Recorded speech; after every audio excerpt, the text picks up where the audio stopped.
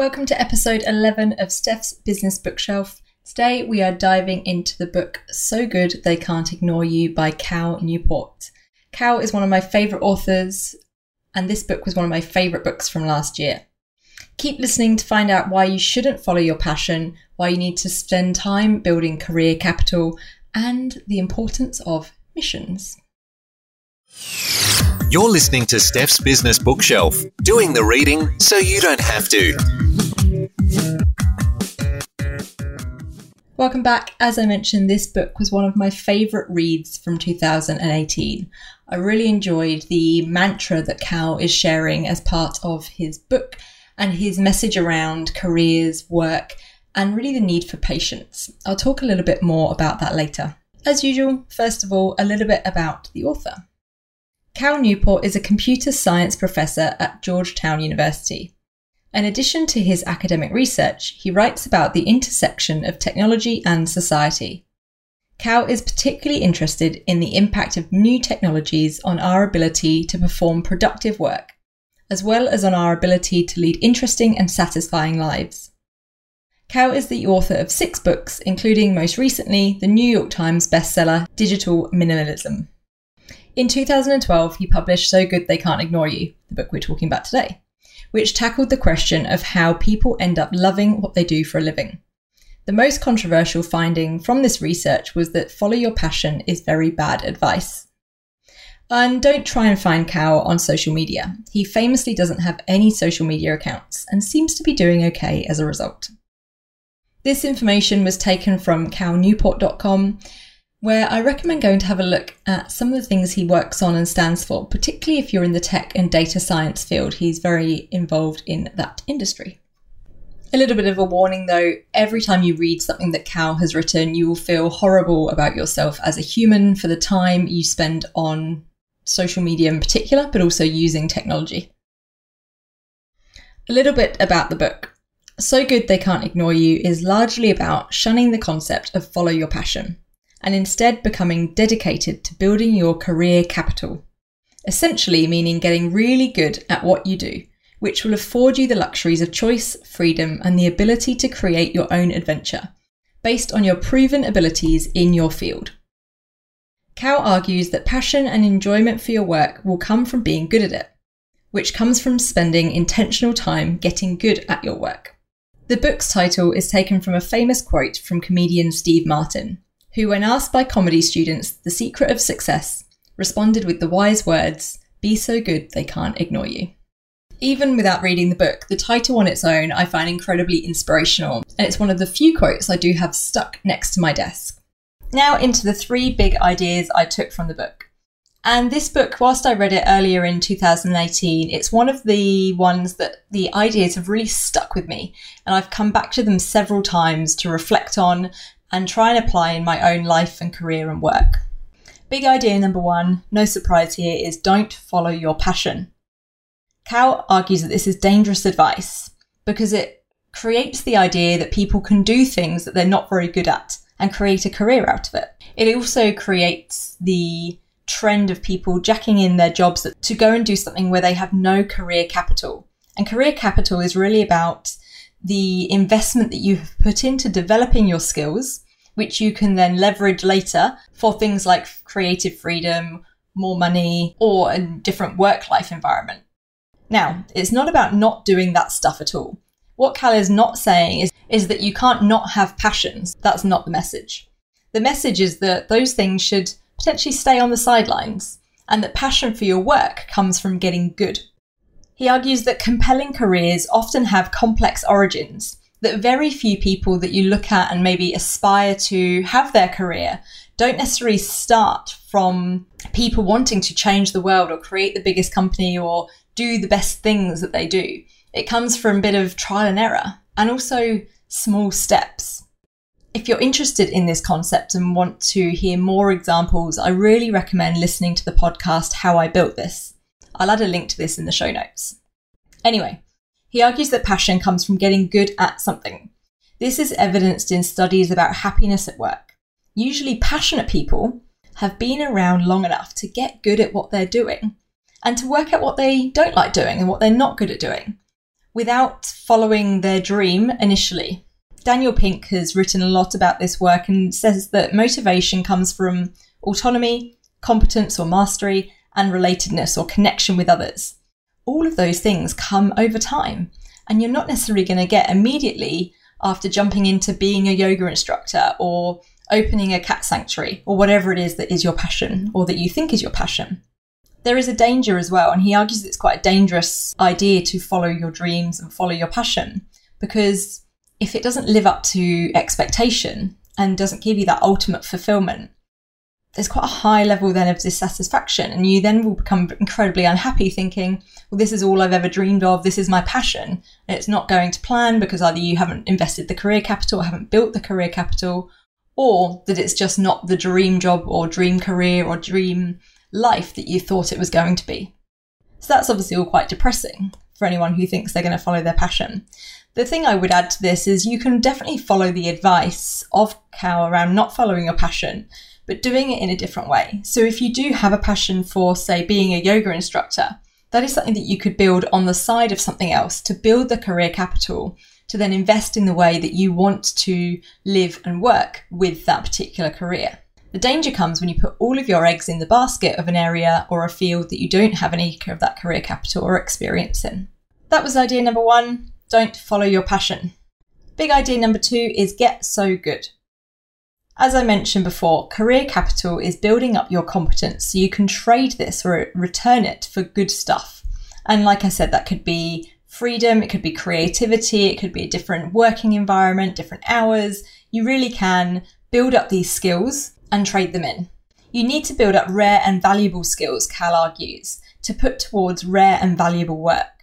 And the examples he gives in the book include people like Ira Glass, the radio presenter in the US, who says that you really have to force yourself into the work and force the skills to come, these rare and valuable skills. He didn't become a well-renowned, well-respected radio presenter by accident. It came from a lot of work, some trial and error, doing work he didn't really enjoy, wasn't as good at, but then focusing that into different areas.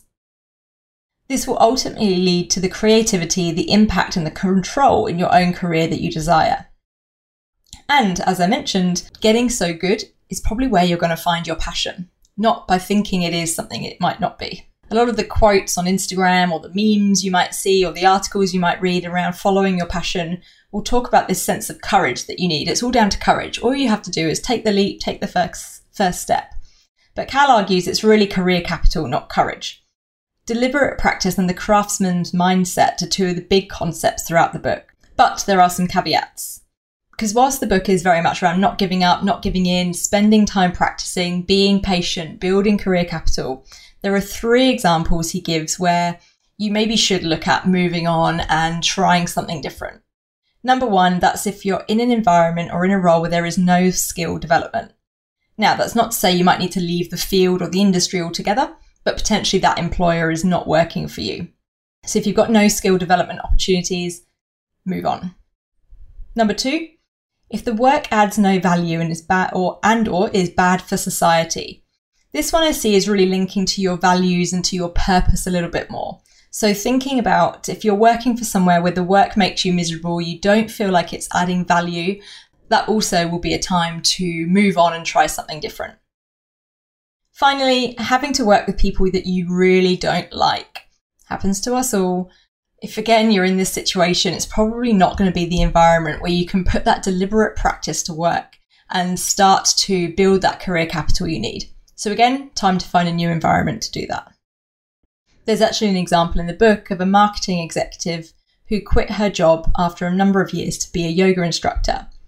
Problem is, all she had was a basic training in yoga instructing and therefore had no career capital in this area, which became a problem because when the global financial crisis hit, the gym she was working in either closed or laid off instructors because they didn't have the custom for it.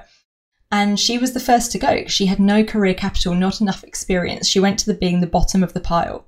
She actually ended up, unfortunately, on food stamps and in quite dire straits financially as a result of this decision to move from something she had lots of experience in and lots of career capital to something with no career capital or experience. As I mentioned before, not that you can never do those things and never go into those industries, but it's thinking about your intentional way of doing that. So big idea number 2 was get so good. Big idea number 3 is the idea of missions and the importance of them. This aligns a bit more to probably what you would know as being your purpose.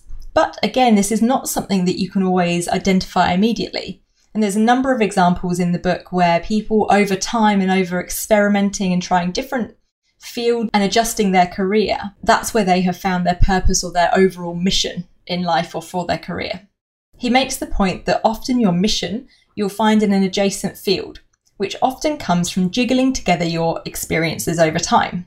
I quite like that idea of jiggling your experiences together and finding then what falls out might be your mission or your ultimate purpose. The point is that you also have to get to the cutting edge first. So you need to build up the career capital. You're not probably going to find your mission, your purpose right at the outset of your career. Again, it will come with time, some experience, some trying of different things, seeing what fits a little bit more, and also getting really good, because then you can put those skills, those rare and valuable skills, to work towards your mission. He talks about finding little bets, which reminded me a little bit of the kind of design thinking principles.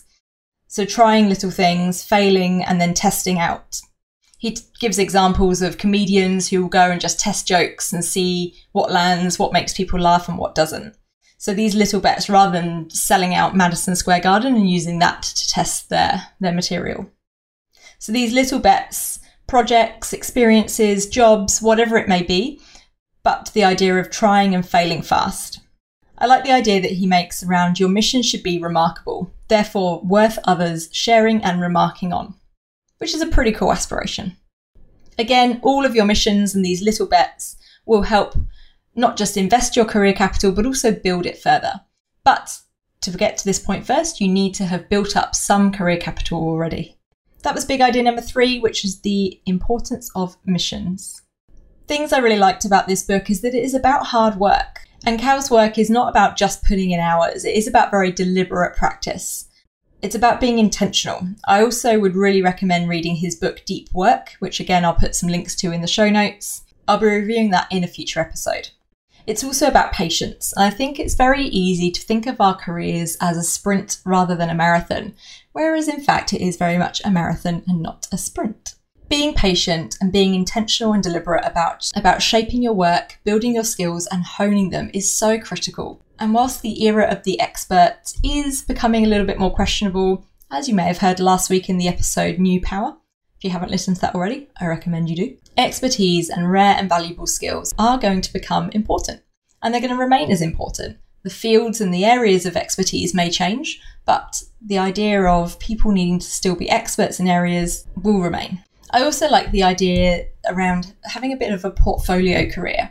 Whilst you are building deep skills and knowledge in a particular area, you can do that in multiple different ways. And you can do that with these mini missions and these little bets that you're doing. And at no point does Cal say you have to stay in a particular organisation or a particular company or a particular role to build career capital.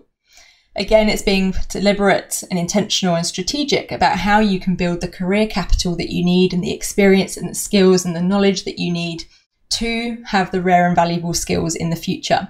For me, I think that's quite exciting, and the idea of a portfolio career with multiple experiences that help you get to your end goal is pretty cool. I'd recommend this book to anyone who is feeling frustrated with their career progression, thinks they need to be getting promoted or moving on quicker, and they're thinking about what's next. Really recommend this book because I think it will give you a slightly different perspective and potentially help you shape what you do next. So to recap, the 3 big ideas from the book So Good They Can't Ignore You by Cal Newport. Number 1, don't follow your passion. Number 2, get so good. And number 3, the importance of missions. That's all for this week. Make sure you listen in to the mini-sode, which I'll be sharing later in the week, which will include a question you can use with your team related to the ideas in this book. If you enjoyed this episode, give me a follow on Instagram at Steph_Clark__. Otherwise, until next time, happy reading.